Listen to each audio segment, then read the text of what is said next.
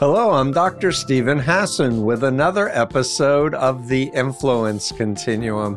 And boy, I'm excited to see Tristan Snell's new book, Taking Down Trump, 12 Rules for Prosecuting Donald Trump by Someone Who Did It Successfully. And Tristan, you are an attorney. You are also a legal commentator for MSNBC, NPR, Washington Post, Wall Street Journal. You served as Assistant Attorney General for New York State when you led the investigation and prosecution of the Trump University scam. And I'll also just say you're the founder and managing partner of Main Street Law, a content creator with over 650,000 followers across Instagram, Threads, TikTok, Twitter, or X, as he prefers to call it. And you live in New York City. And I'll just say now, and I'll say it again, takingdowntrump.com is your place to download the book at your favorite bookseller. And so all I can say is we need you, Tristan. Let's tell the public, what was the formula that you're now trying to encourage other prosecutors and just even the average citizen to understand about dealing with this guy in court? Yeah, thank you. So the kicker here is it's a combination of courage along with the legal merits that you have to build up through really dogged investigation and being very creative because Trump is going to stonewall. You have to get documents from third parties. But that courageous leadership piece of it is really critical, where if it doesn't matter if you've got a whole bunch of evidence, if the lead prosecutor in an office doesn't actually want to go forward, then the case is not going to go anywhere. And that almost was the case in our case, 3, 4, 5, 6 different times. And then we've seen it also with DOJ not initially green-lighting going after Trump and his inner circle for January 6th for over a year, according to reporting from the Washington Post. Or Alvin Bragg, the Manhattan DA, not putting the kibosh on the investigations that office had going, and they were sidelined for a year, and then he started bringing them back. But that opens up a place where we as citizens can really play a role. It is their job to hold the bad guys accountable. It's our job to hold the good guys accountable. And I think that that's a really important thing that we have to note is we have a very important role to play, and we have been playing it. In my view, we built up a constituency for accountability. And because of that, that's why we're seeing more of these cases going forward. It's an indispensable element to actually bringing justice about. Yes, and let me just start as a former whistleblower about the Moonies, which got me interested in this weird topic 47 years ago. They threatened, they were trying all kinds of things to make me back down. Mm-hmm. And it just made me stronger that, no, damn it, you can threaten to kill me. And if you kill me, then there'll be more publicity on this, and then you'll be exposed even more. And understanding the mindset of the predators or the predatory organization and their playbooks is critical. But you really need to have a spine because they're nasty, and they'll go all kinds of, not only social media trolling and et cetera. They will try to spread disinformation about you in amongst your peers or in the media, et cetera. So courage, absolutely. How'd you do it? What about Tristan Snell said, no, damn it, I'm doing this? Well, it wasn't just me, for one thing, which was obviously critical, because if I'd had to go it alone, who knows? But the good news is that I was part of a very devoted team of folks at the AG's office that just would not let this thing die. And that's really the key. We were just really relentless and obsessed with it. And thankfully, some of those people outranked me and had the clout within the office to actually do something about it. My bureau chief, and then her boss, the division chief, and then there's 5 divisions at the AG's office. And then there's one first deputy AG that's sort of the second, the number 2 lawyer in the office. Those 5 division chiefs and then the first deputy, those 6 people are the most important 6 people in the office, other than the AG himself or herself. And thankfully, we had somebody who was up in that position of seniority, that she was able to really go to bat for this case and make it happen despite all the foot dragging. We had all the evidence that we needed a year before we filed our case. It got sat on for over a year before we finally went forward. And then I think we probably took about 6 weeks or so to polish it up and get it ready for going public. But that was a key part of it, was just the fact that we wouldn't let go, that we were both very thorough and creative in how we approached the investigation, but also that we would not let go even when folks in our own office, particularly the AG himself at the time, Eric Schneiderman, didn't want to go along with it, or seemed to be very much on the fence and conflicted about it. We had to engage in a lot of efforts to convince him that it was a good idea for him personally. We needed to make it seem like it was in his self-interest to go forward with the case. And ultimately, it was. He imploded for really horrible reasons that we all know about, with his violence against women, and had to resign. That was in 2018, I want to say. But before that, in the 2013 to 18 time period, Trump University became one of his signature accomplishments that he talked about all the time, that helped him get reelected, that had turned him into a national figure, really. And it was politically beneficial for him to do so. It wasn't something that was going to get him into a quagmire from which he might not return. So a lot of the book is about how do you get a prosecutor, whether elected or appointed, to actually go forward with something? How do you get them to greenlight the case? How do you actually then execute on the investigation? And then how do you execute and keep going even when Trump is going to counterattack? He's going to send a clown car of lawyers with a lot of diversions and distractions at you. How do you manage all of those different situations and still be able to keep marching and keep prevailing? Yeah, and keep your eye on the prize, Right. so to speak. Very much so. Because they really will try to distract and disorient and find any way to undermine. I guess I'm curious, as a citizen, like, how is this different than the mafia or some organized crime prosecution?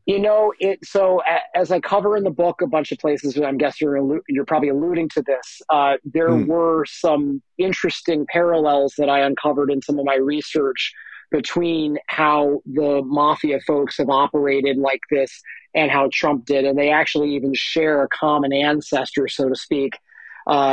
Really, you can trace both of those threads of strategy and tactics back to, among other people, Roy Cohn, who was the lead lawyer for Joseph McCarthy in the 50s. He ended up being Trump's lawyer in the 60s and 70s, and also Fred Trump's lawyer. And then he also represented a lot of the 5 families here in New York City, the mafia, in the 70s and 80s.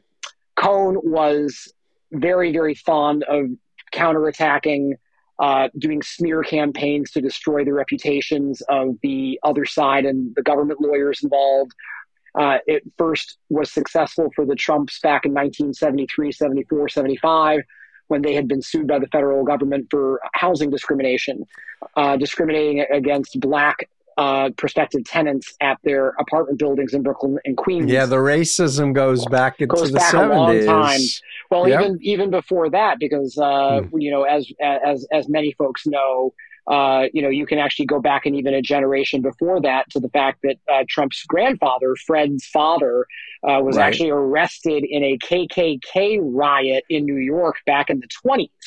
Yes. So you can go even further. But yes, they got sued for housing discrimination, and they ultimately got off with pretty much a slap on the wrist. They did have to engage in some remedial actions, but they never paid a penny. They didn't have to admit any fault. Cohn really got them off. And then Trump, and part of it was by absolutely shredding the professional reputation, personal reputation of the government lawyer on the other side, uh, just really, really going after them in an incredibly horrible way. And it sent a message. I think that, plus then the fact that Trump's been very good at well-timed political donations and charity donations. He basically, Hmm. through a combination of, a sword and a sweetener, managed to get most prosecutors away from him for about 40 years. And it makes it very tough to go after him when you've got those kind of tactics going on. But it's other things too, if you compare to the mob cases, like Trump's playing to the crowd, his going after prosecutors and even the judge while on trial, trying to expand the scope of the conflict away from the courtroom and into the media, where he has a better chance of finding some sympathetic ears.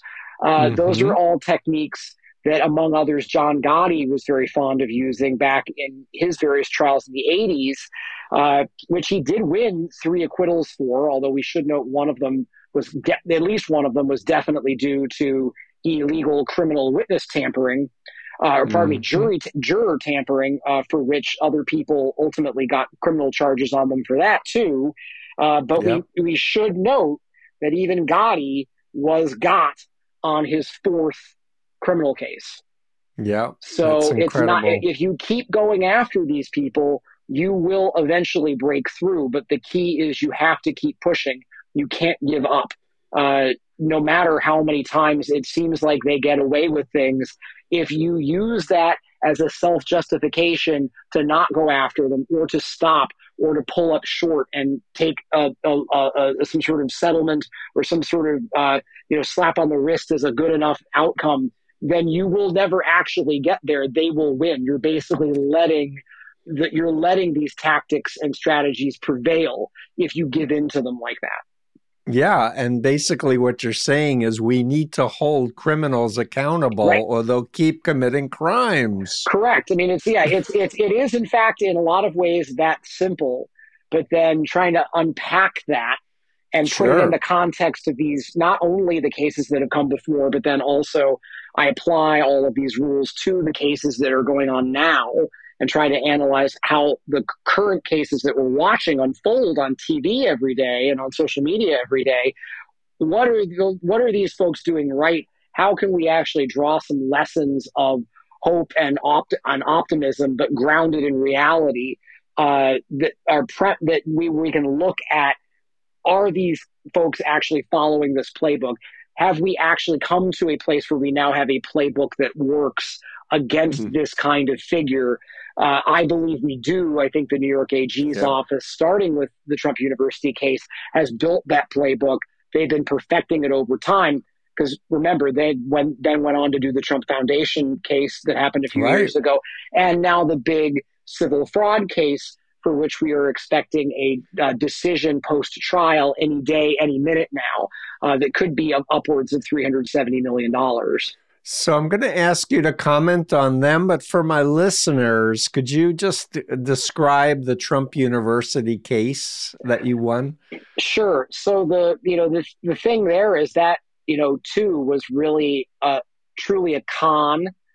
It never quite developed fully into a cult, probably by, I'm sure, your definition and others. Seemed like a multi-level marketing cult to me Yeah, in I my mean, yeah, research. I don't think that it ever quite had the staying power. They tended to churn through people pretty quickly. I think that they Mm. didn't get a lot of adherence that then went on to go recruit other people and so forth and so on, which is what, I think if they wanted to make it longer lasting and more successful, they would have been able to pull off.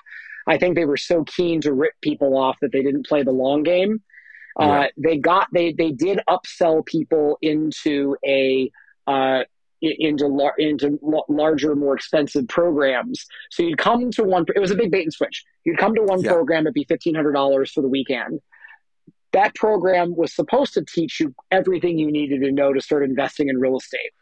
Then Right. you'd get there, and they'd be like, "Oh, actually, you're going to get killed out there if you try to start investing right now. You need a mentor." and we're here for you. So you just have to Right. join one of these Trump elite programs, and we'll totally take care of you. We'll help you every step of the way. We'll be with you for a year longer, holding your hand. There's literally a phrase they use all the time, holding your hand and making sure that we will walk you through all of your first big transactions. We will help Mm-hmm. you make your first 100K, your first million as a real estate investor. And then, of course, they would get to that point and they would get nothing of the sort. And Right. ultimately, there was nothing at the end of that rainbow. Uh, so people ended up being out as much as $35,000, lost their life savings, emptied out Mm-hmm. their bank accounts, went into crippling credit card debt. One man I talked to in the New York area lost his home over it. He Mm. couldn't make his home payments anymore, and he had to move into a 1 bedroom apartment.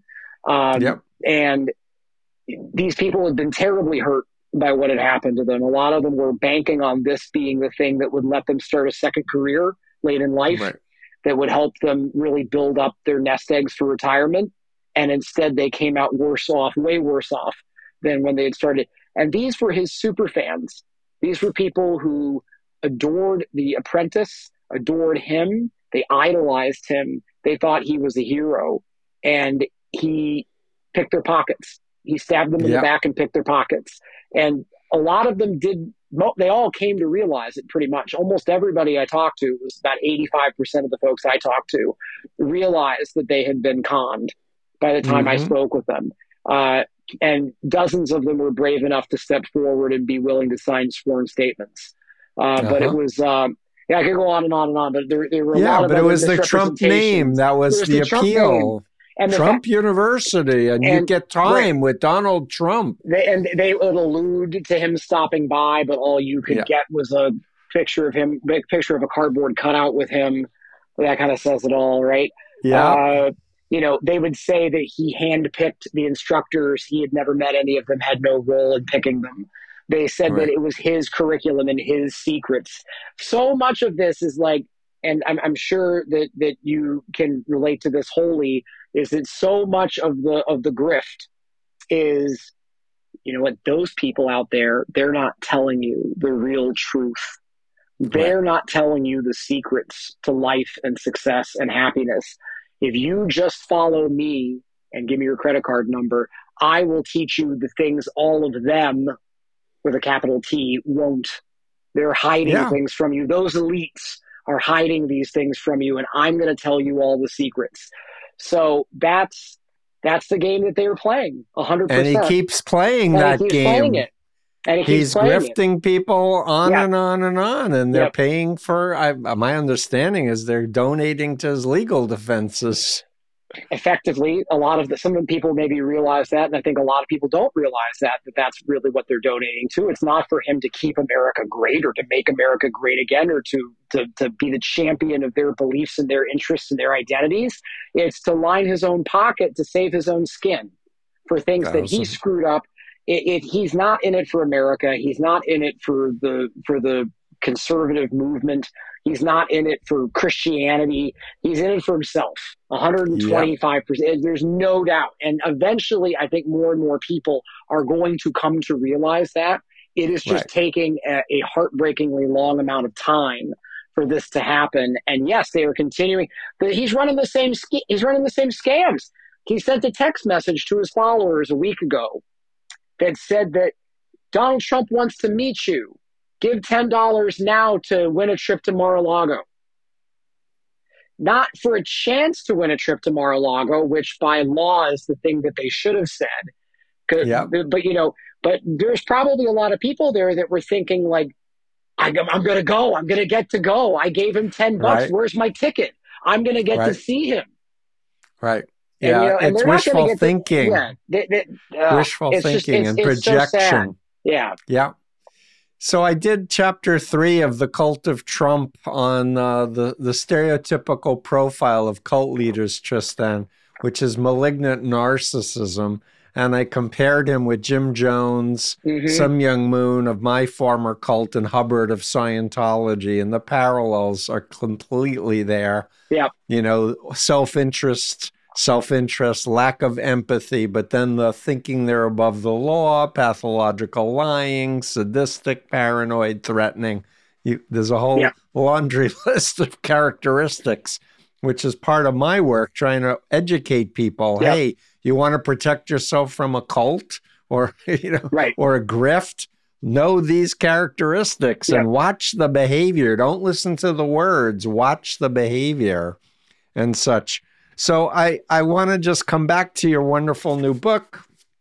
You were mentioning Roy Cohn and how he was the lead lawyer who would, protect criminals and mafia, etc.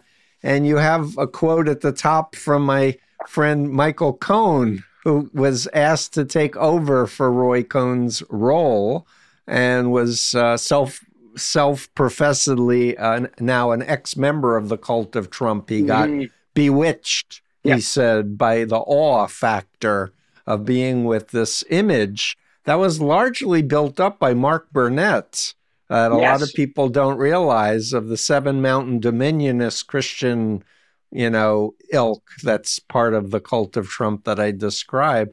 Into this, Trump was this fabulous billionaire, successful businessman. Yep.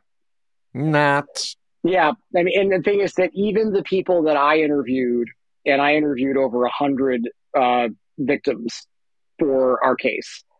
It was actually the very first thing I did when I started the case, as I talk about in the book, because at first we actually weren't sure. This was not some sort of preconceived notion that we were out to get him.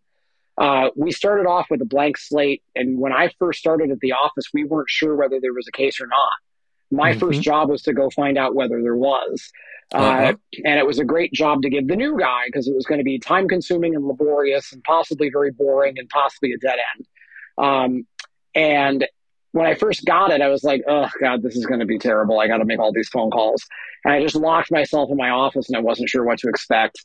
And I was procrastinating a lot. It was like, okay, I'm going to make a call and then I'm going to go check my fantasy football team again. I'm going to make another call and then I'm going to see if I can find a new running back off the waiver wire. And then I started actually getting these people to call me back, because I was leaving a lot of voicemails at first. I started talking to them, and the tears and the mortification, the embarrassment. How could I have been so fooled? How could I have been so stupid? I can't believe I fell for this. But I'll tell you something that's interesting here about what you were just talking about with Burnett and everything, is that even after these people realized that they'd been conned, they'd been scammed, they'd been ripped off, their words, by the way, not mine. Yep. They would still say things like, a lot of them would, not all of them, but some of them would still say things like, Trump is this, they would still say things like, Trump is the most wealthy businessman in America. No, never has been, never even close. Trump is the wealthiest, most successful real estate developer in New York. No, never has been, never was, never even close. But they still believe those things. Some of them even still would say things like, I don't think it was his fault. They would say, I think it was his people betrayed him. They were the ones who were messed it up. I don't believe he knew how badly his people were messing it up, that they didn't actually follow through on the promises. I don't blame him. I blame his people. This is fascinating. Terrible. This is fascinating. And I just need to tell you, and a lot of my listeners are former cult members. Yeah. This is the cult leader playbook leftovers and true believers who have never gotten the counseling on the understanding mind control and how these beliefs were installed in their head. Yeah. And they have yet to take the effort to compare the dots with Jim Jones. Let's unpack what are the parallels, and let's go back to the truth claims, that he was God on earth while he's having sex with women and men and putting kids in pits with phony, rattlesnake ropes in the middle of the night. Yeah. It's horrible stuff. But why I'm making a thing about this right now is we have an election. He's presumably the GOP nominee, and there's more and more people starting to question whether they should follow Trump. They have these doubts. They come up, but then maybe they're surrounded, or they're still listening to social media, Mm-hmm. or they're listening to their pastor or whatever. So they keep not taking that leap to like call the attorney general's office, tell your story, Right. unpack it, talk to other ex-members, because there are ex-members of the cult of Trump that are now speaking out. That's right. Yeah, I think that the kicker was a lot of these people. This was back in 2011. Uh, there had been some news stories about claims of fraud. There had been a class action lawsuit filed. Some of them kind of knew about it. I think a lot of them didn't really know what to Was that the do about it. vitamin company he had? No, this was the Trump University class Okay, action case that was in parallel to ours. It was pending out in federal district court in California and San Diego. I That was, see. by the way, the case that yielded the infamous "that Mexican judge" uh, Oh, comment I from remember Trump. that. Where Judge Alfonso Curiel in San Diego, and uh, that case was settled along with ours as a global settlement for the $25 million that we were able to recover for victims. But at any rate, I think at that point it was still early and people didn't realize exactly how bad the scam had been. It had not yeah, gotten much media attention. There had been this class action case, but it didn't get that much coverage. It got a bit, but not a ton. There had been a brief story that it kind of got buried that our case had launched. yeah, But these folks they hadn't come forward, to be clear. Only a handful of them did. That's part of why we weren't sure whether there was a case. We had yeah. only gotten 5 complaints. It Hmm. wasn't because people came forward. It's because I went and called them because my bosses told me, hey, start calling people. I think they thought I was going to call. I was originally supposed to call maybe 30 people. I think they were thinking I could call a few dozen people. But I got so obsessed with this once I started talking to these people, I couldn't stop. I Good kept for going. I you. kept going. I kept going. And I had gotten to about like 60 some. And I had like 63 or something like that. And I'm sitting there being like, if I'm going to write up a report on this and then be able to score them and figure out like, okay, X percentage did this, did that, whatever. I don't really feel like dividing by 63. So maybe I'll just go to 100. Good for So I you. just kept going. I couldn't stop. So I sat in my office for my new colleagues didn't know. They were like, "Who's the new guy? We never see him." I was in my office with the door shut all day, every day. Uh, just making phone calls, and I did that for like my first 6 weeks at the office. I did Hmm. hardly anything else. I had one other case I was working on that I did a little bit of work on, but that was it. Like people were like, "What's he doing? He's just locked in his office all day." Uh, but I came out with this report, and then we went to the executive office and presented it. And then it was like, oh, there really is something here. This is horrible. Just the details that I had uncovered and the Right. consistency among different people's uh, stories about it.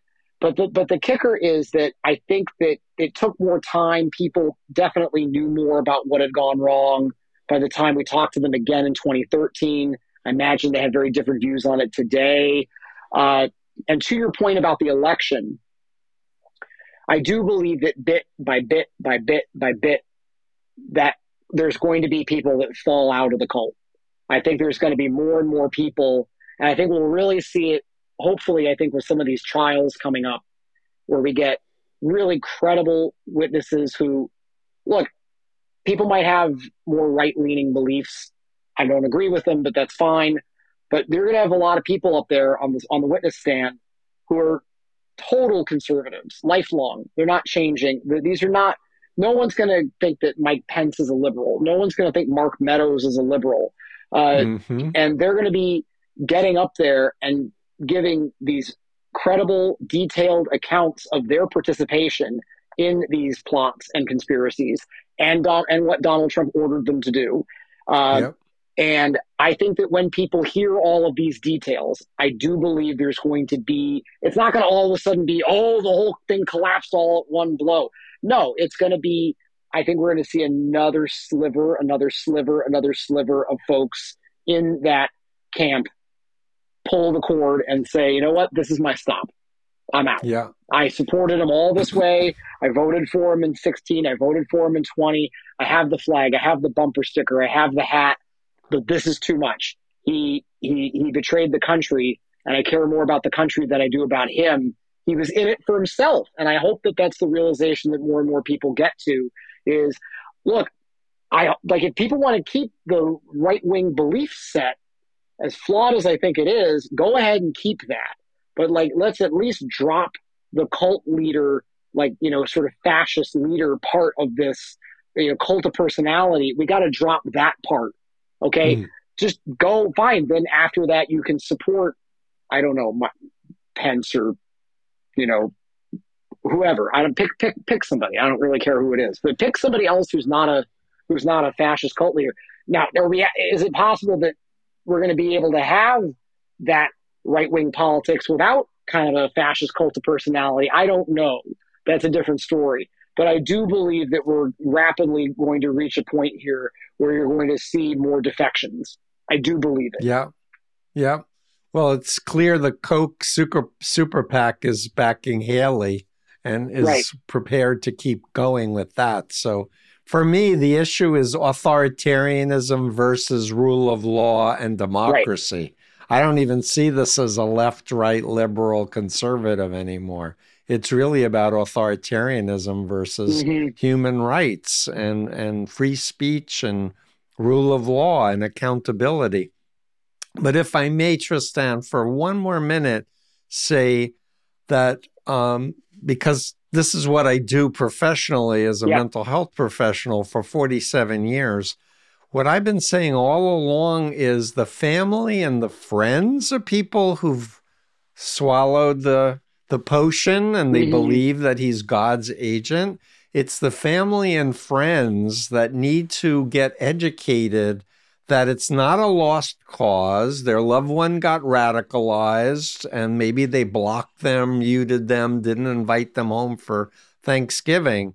But it's these warm, long relationships that need to get reinvigorated. Mm-hmm. I miss you. I love you. I want you in my life. Let's not talk about politics. Let's just connect again and remember the good old days Yeah. before Trump entered our consciousness. Rebuild the relationship. But then as news issues come up, then you're in a position to say, I'd love to get your take on Mm-hmm. this, and then share a snippet of Trump saying one of his insane things or a decision, a testimony of Meadows or somebody like Right. that. But the idea isn't to try to push it down people's throat. It's about asking a question that empowers them to think for themselves and being Mm-hmm. patient and waiting for a response. Because that works in my experience. But this is like a big Yeah. psychoeducation thing that needs to happen. But it's not just going to come from the media down. It's got to come from the grassroots up with people who actually care about their brother, their sister, their uncle, their parents. I've Yeah. been hearing about their parents who are into QAnon Mm-hmm. and of believing these conspiracy theories, but there are ways to reconnect the person to their common sense, their sense of values, Yeah. right? So it's really for me your strength, your clarity of points, and I almost want to read your 12, your rules, your 12 rules. I don't know if I should or just let people buy your book. Oh, we shared them already, so I'm happy to. We share. We're about to drop the introduction to the book as a free sample Oh, coming up here great. too. Well, So I'm going to just read through it and yeah, whet people's appetite. It's not a long read, but it's really good stuff. Rule 1, get total buy-in from top leadership. 2, freeze Trump out and never let him co-opt. Rule 3, tilt the political incentives in favor of intervention. That's all with leadership of the prosecutorial departments and political departments. Investigation. Rule 4, Trump will stonewall you, but fight back. Rule 5, former vendors are potential allies. Rules, because he always stiffs everybody, Yes, right? that's right. He totally, you know, you never want to do business with someone who's going to stiff you. Why would you go back to somebody who stiffed you? It's another part of the common sense that needs to get plugged into people's minds. Rule 6, play the long game. Yes, yes. Rule 7, Trump is incapable of being quiet. Big mouth, can't help himself, narcissist.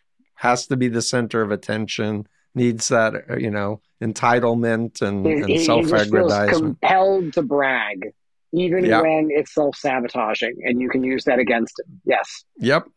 Rule number 8, get Trump under oath. Yes. Part 3, going public. Rule 9, it has to be perfect. Get your case details perfect. Rule 10, focus on the signal, not the noise. Say something about that. So that's all about, and by the way, each of those is sort of the truncated rule, and then the full rule is there as you go into the text. Each rule is a chapter. Yeah. Each chapter is a rule. Yeah. So yeah, that one there is, it's about the signal and the noise. It's about Trump having his clown car full of lawyers pull up, and the circus pops out. It's like, oh, look at all these shiny objects. Oh, look at over here. Look at over here. Oh, there's an elephant. Oh, there's a giraffe. Like, they're going to come out and come up with all of these other points and quasi arguments and facts that don't matter, and accusations and so forth and so on. Anything but what the case is actually about. And they're going to file these huge briefs with all of this extraneous material that is totally irrelevant. And you can't go. Lawyers get trained, and I think a lot of professionals get trained to rebut every single argument that comes along. Right. You can't do that with his lawyers. You actually have to ignore most of the points that they make, dismiss them, toss them aside. Basically, I love using phrases like, the irrelevant points from opposing counsel notwithstanding, ... and then you just sort of keep going. It's just like, that was stupid. We don't need to pay any attention to it. We're moving on. That had nothing to do with anything. Focus on your case, your arguments, your facts, your law. Occasionally, if they truly raise a legal argument, you've got to combat it. But 9 times out of 10, you can ignore most of what they're doing, focus on your case, and wait for them to make a mistake. So that's what that's about. Can I comment as an expert on undue influence? Yeah, sure. It's all about attention. And if you're making an argument to the judge or jury, they're trying to distract. That you call it the clown show, which I love. But they're trying to distract people's attention, and they want to try to create confusion, which is how you mind control people, is you confuse them. Yep. And you talk with certainty about nonsense. Of course, there are green Martians that have landed in Roswell. Doesn't everybody know that? And it's like, not counsel's point notwithstanding. Yeah, you just gotta keep going. You just gotta keep going. So, right. So stay, but this is a message for all my listeners with the social media. It's like they want to capture your attention. If you're on Trump's social media, they're going to keep all your hours occupied filling it with crap. Yep. And you got to turn it off. And there's going to be all these other things. Oh, was it a pizza store? Oh, it's JFK's alive. Like all the yep. and then you're not actually paying attention to, we had a coup in this country for the first time ever, and it failed, but we actually need to prosecute it. Yes. And that's the simple truth. But it's all this other stuff that they're using to distract us from the very simple truths. That is so, I'm so glad you said that. And if I may, I'll just comment on a law professor emeritus, Alan Shefflin's social influence model, which he created, that shows the influencee and their vulnerability, the influencer or the predator or the predatory group, and the who, what, when, where, and how, and the consequences. It's a formula for prosecuting Trump.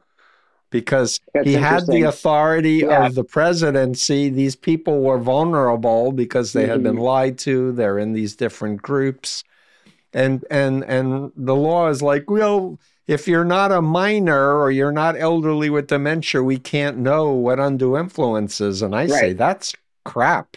That's not true. Because if you can control behavior, information, thoughts, and emotions and Yeah. reprogram people to be dependent and obedient followers of a cult, now you're talking about undue influence on a massive scale. Yeah. I mean, that actually raises a really interesting point about the law around fraud, the statutory law around fraud. It actually relates to, say, the New York AG civil case that's going on right now, but just these laws in general, which Trump is now kind of trying to call into question.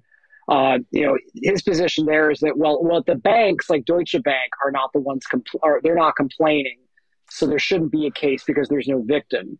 Now, no one's going to cry a river for Deutsche Bank, obviously, but the bigger principle here is that if the victim doesn't realize they're a victim, then there is no crime, which is a horribly corrosive, dangerous thing to think.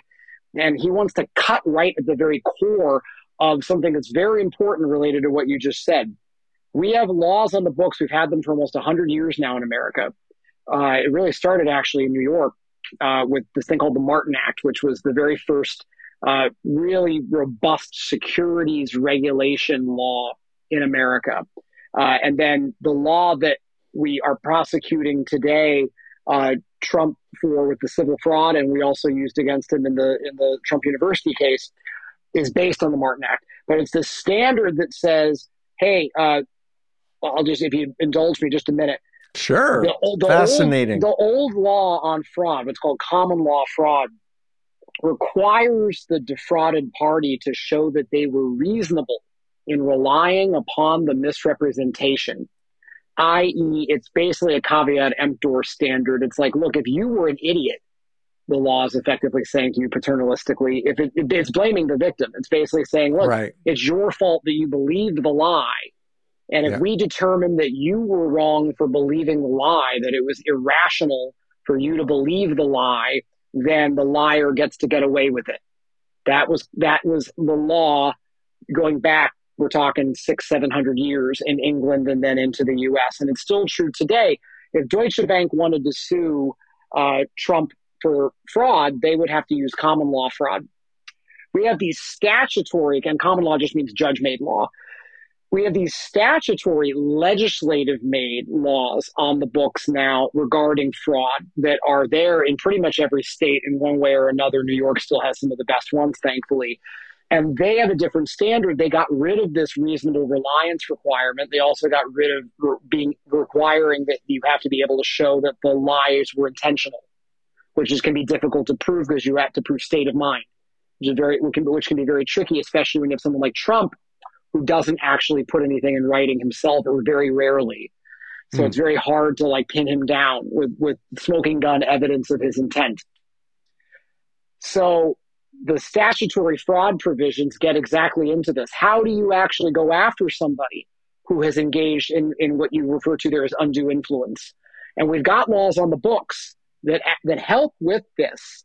We just have to enforce them, and we have to make sure that our state AGs in particular, but they're not the only ones, but that a lot of these government enforcement authorities that go after economic crime and corruption are given the resources that they need to be able to do their job better. They're terribly underfunded and underappreciated, and they do absolutely heroic work to combat and counteract a lot of this undue influence. But that the whole field of consumer protection is based on this. It's about combating and prosecuting that kind of undue influence.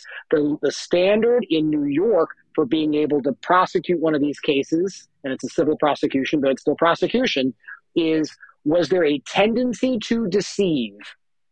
That's the standard under the Mm. modern statutory law. And that's what the standard should be. It's effectively, was there undue influence or Right. not? And if there was, then there's liability. And we're about to see that with this $370 million, it may come in a little bit less than that, but this big civil fraud case that's about to drop in New York is under that statute. It's under that standard. That's what we've got as law in America. We just need to see it through, and we need to do more to hold these kind of fraudsters and grifters accountable, because it's undue influence. We have the weaponry. We just have to give everybody the resources to be able to go and use that and go in there and vindicate people's rights and get victims their money back. Wow, I appreciated that lesson in the law. Thank you so much. And I guess for me, because of my work, I talk about how cults deceptively recruit people in by outright lies, withholding vital information, or distorting information to make it palatable. But this was another piece that was very, very, very, very important and interesting. And I guess there are political exemptions and there are ministerial exemptions somehow in the law, that if you are in politics, you can lie. Am I reading that correctly? It gets difficult when you have, it is very much true that the boundary line between law around fraud and consumer protection, misrepresentations, false advertising, so forth and so on, and First Amendment law, there's a boundary in between that is not clear cut, very much so. So you're right. As soon as it gets into things in the political realm, the law is much more likely to say, hold up there, this looks a little bit too much like a First Amendment situation. And now that doesn't stop private citizens from being able to mount such fraud suits. They can and should. There are plenty of statutes on the books in all 50 states and at the federal level that consumers can take advantage of and should in these situations, because if it's a consumer or it's a class action, then it's not the government trying to restrict speech. Right. It's simply private parties suing each other regarding speech, and that's not a First Amendment issue, lest we forget.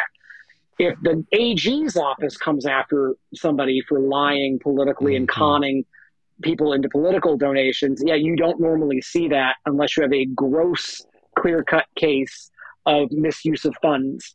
Now, that could still happen with regard to Trump. Yes. Let's be clear. And I said, and I'll keep saying, I said it the other day, and I'm going to keep saying it, we need to be investigating exactly where all of this money is going. And should it be used for the purposes for which it is being used? We have a clear-cut example, like a comically clear-cut example on what not to do with political donations, in the form of one of my favorite people, I'm sure it's one of your favorite people right now, George Santos. So when you use those political donations to buy yourself things from Hermes and Ferragamo shoes, which, by the way, good taste in shoes, that's fine. But like, when you buy yourself shoes and shots of Botox in your face and stuff like that, yes, that is definitely, you're going to get rung up for that. And he's going to trial in September. But what is it when it's lies about, like, is it lies about building a wall? Is it a lie about what he's going to do if he's elected to office? Is it a lie about what he's doing with the money? That does get into much more of a murky area. I think where it's been more clear cut in the past is if you try to raise money for X, and then it definitely does not go to X. It goes to something completely different, and it goes to something that isn't the political campaign or something related to the political campaign. That is a campaign finance violation that the law is willing to recognize and prosecute. But we'll see. So I have a citizen's question, because I'm thinking, you've got me thinking about consumer laws exist. They just need more resources. Very much so. Yep. And I'm thinking, I want to ask you about, would it help if the public were messaging on social media, but also contacting AGs, et cetera, saying, we want you to continue good work. We need you. Please do it. Yeah, I mean, that's something that I'm probably going to be spending a lot of time on in the years to come. I really care about this issue a lot. It relates to the things I care about politically, sort of the intersection of the political and legal. I think all of this is very intimately related. The the modern day grift culture that we have is very much intertwined with extreme right politics.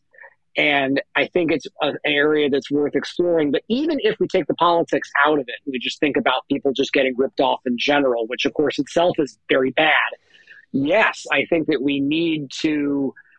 there needs to be more work done in terms of the connective tissue that's modern and digital to get people more aware of the fact that there's people out there helping to vindicate those rights. And foreign governments meddling in our elections, all of it, please, all of it. But I think people don't even necessarily realize when government resources are out there to help victims of scams. Not necessarily. I think people don't realize it. These agencies, a lot of them, there's a Consumer Protection Bureau in pretty much every state AG's office. A lot of cities have a Consumer Protection Bureau also. New York City does. There's also the Federal Trade Commission. A lot of other federal agencies come into play. And there's the consumer. There's the CFPB. There's a whole bunch. These agencies are out there, but I don't think people realize that they're there. So they're probably we're going to do a blog. We could do a whole thing about that. We're going to do a blog, and we're going to put links because we're going to tap your expertise. It's very important, but it's something I plan to do a lot more with my socials because I want to help be that modern day digital social media connective tissue that can help people realize, like, look, if you've been ripped off, like there are people out there whose job it is to help you. And in fact, they love their work and they want to help you. And if it's these folks from the government, they're not even going to take a cut of what they can win. They're just going to do it.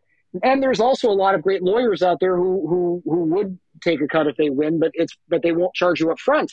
Right. So there's contingency fee. So there's a lot of great work that's being done, whether it's in, sort of straight up like scams, bait and switches, predatory practices in lending or bill collection, data privacy issues. That's a big one. Huge. There's a lot of issues out there or that have to do with, faulty products or false advertising. There's all sorts of things like that people actually can realize there are people out there. There's places where you can turn to actually get help. And we don't just have to wait for so-and-so's complaint on Twitter to go viral. I helped one person who had a very bad situation with Airbnb. There was this case recently with this, it wasn't a legal case. It was just a woman who happened to be a writer and had a very compelling story and a solid following on Twitter, like 15,000 people or something like that. And her story got picked up and went viral. I think it ended up getting about 20 million impressions on Twitter. And yes, Airbnb refunded her money, but it shouldn't take your story going viral just to get help. Like, we need to do more to help connect the dots between people who have been harmed and the folks out there that can help them. Right. And if I may name, and I want to get through our last two rules before we wrap up. We lost track of the rules. But cults are very tricky, and they will indoctrinate members into a belief system that anything good that happens is because of them, God or whatever, their powers. And anything that doesn't work or anything that's bad, it's you. It's your bad karma. Right. You have bad spirits. Your soul. This is one that really riles me up. Your soul needed you to learn a lesson. That's why you were raped when you were a 5-year-old. Oh, yep. And indoctrinating people to think there's no such thing as a victim. Right. Like this Byron Katie.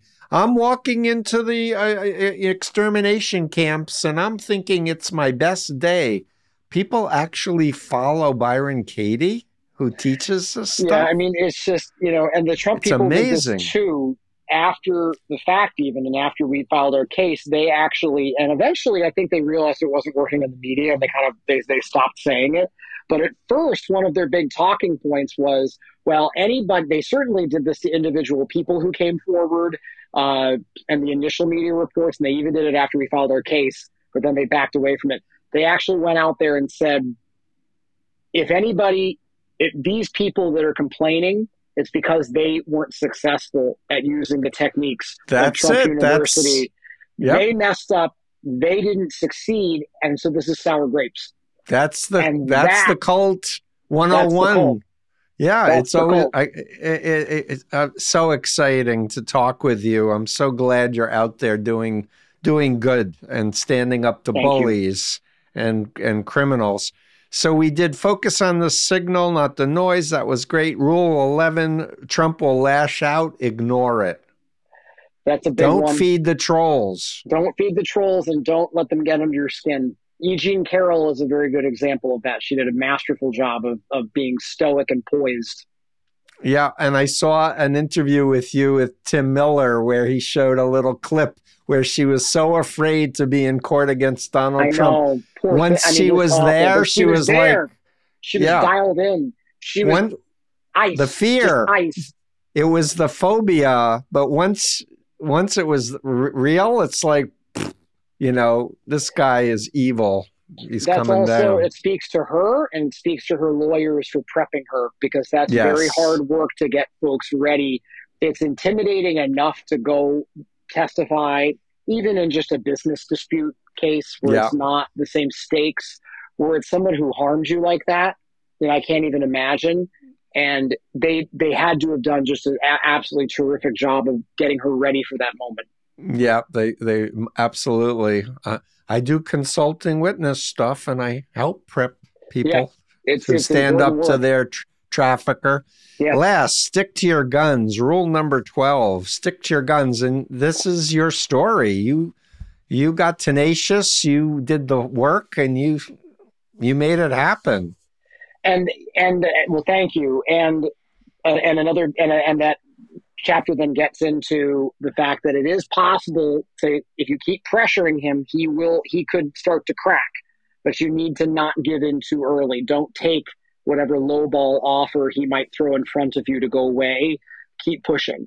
A good Right. example of that recently was Michael Cohen was owed a lot of money uh, by Trump for unpaid legal fees, and Cohen didn't let go. He kept pushing, pushing, pushing, pushing, pushing, right up to the eve of trial. Then he settled. We don't know how Yeah. much it was for. We know Cohen came away happy. And here's the kicker. Michael knows the technique because he used to do it to other people for Trump. So he knew what to do. Because you just need to keep, it's a game of chicken. You're just going to keep going, and you have to be willing to then actually take the case all the way into trial Yep. and go and win. Um, I suspect that there is probably a moment there where there was potentially an off ramp for Trump in some of these cases uh, where he could have actually tried to settle the case, but they couldn't agree on the number. Is my bet. I bet we'll learn this eventually.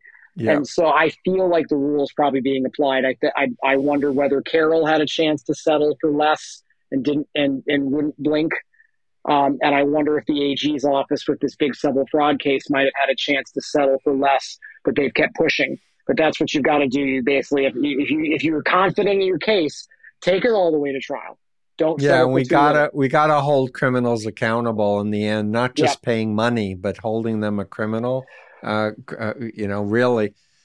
Tristan yep. Snell, thank you. Taking down Trump, 12 rules for prosecuting Donald Trump by someone who did it successfully. Check out takingdowntrump.com. Final words, my man. Thank you. Well, thank you so much, and thank you for all the work that you're doing, and thank you to everybody listening. This is there's a lot of very interesting overlap between some of these areas and mental health and or the lack thereof, unfortunately, and what happens in some of these cults and grifts and cons. And I think it's an area that deserves a lot more exploration so that we can arm and immunize ourselves against these things and then also hold the malefactors accountable. Yep, and let's help everyone understand their rights Yep. and understand the qualities of grifters and Yep. malignant narcissists. Let's reach out to family and friends who've been co-opted by this authoritarian cultic, system of belief, and let's bolster our democracy. There was one other thing I wanted to ask you, if I may, very briefly. I'm so worried about the Supreme Court and Yes. the Federalist Society and the big $1 billion 1.6 donation of Leonard Leo. Other than, from my mind, because I'm a person, other than getting a supermajority and expanding the Supreme Court and putting some healthy people on the court to balance it out, what do we do? Because this is a mess. It is a mess. I think that we are going to be on the razor's edge for a while on this point. I think, we actually get to a point where we have a 60 vote majority to overcome filibusters and then be able to put more justices on the bench. I think that's a tough road to climb. Or could we actually just say that we're finally done with the filibuster, and that we're willing to make that move? That's also something that it seems like folks in Washington have been unwilling to do, that they're afraid of the consequences when back in the minority and not controlling the Senate. I think it's going to be a very, very tough road. And I think we've got some nail biter moments coming up here in the next year where we have to worry about. It's clear that we've got at least 2 of the 9 justices that are deeply compromised. Yep. And it might be more than that. And we're just going to have to hope that they aren't able to summon majorities to be able to do some things that we would have otherwise thought unthinkable, and to actually hold Trump and his cronies to be above the law, because that would be possibly the beginning of the end of our whole system of government and justice. Yeah. So we have to hang tight. I wish there were more that we could do on that front. Although I will say one thing. I do think the one thing that isn't being done that should be done is we need the Senate Judiciary Committee to step up and actually launch a more robust investigation of some of this corruption. They've started to do so, but I really wish that they would really come in a more fulsome way. They need to move faster. I think they need to be more assertive and really get to the bottom of this. People deserve to know what has happened here. How, these justices, how many free trips have they gone on? How much have they not reported? Who has given them money and why? And who are these people? We know that we're going to have some of this potentially happening, but I just don't think they've done enough. Yeah. And I think that there needs to be much more of an investigation. Journalists have already done their part. All these pieces in ProPublica have been wonderful, but we need to get to a point where government authorities are really looking into this. That would be a start. Is that actually going to get any of them off the court? I don't know, but let's start by finding out the facts and getting to the bottom of this and shining a very bright light. That's where we need to start. And we need to stand up and insist that our senators go and do so. Great. Thank you so much, Tristan Snell. Pick up the book. Follow him on social media. We'll do a blog. We'll put your links in there. And thank you for your good work. Thank you, Stephen. Anytime. That's it for today's episode of The Influence Continuum. I've been your host, Dr. Stephen Hassan. Theme music for the podcast is by Nasser Malik.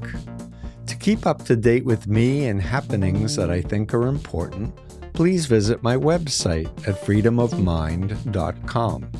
There you'll find in-depth articles about cults, mind control, and other relevant topics.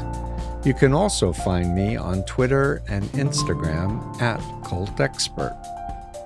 If you want to develop a comprehensive understanding of these topics, I highly recommend my books, Combating Cult Mind Control, Freedom of Mind, and The Cult of Trump, in that order. These books are a culmination of 45 plus years of experience and will really help you grasp the complex web of undue influence. I have also launched a new 9-hour online course for anyone interested in a deep dive into issues related to recovering from undue influence in all forms. While this course is designed for clinicians, everyone can benefit. Remember, love is stronger than mind control. And thanks for listening.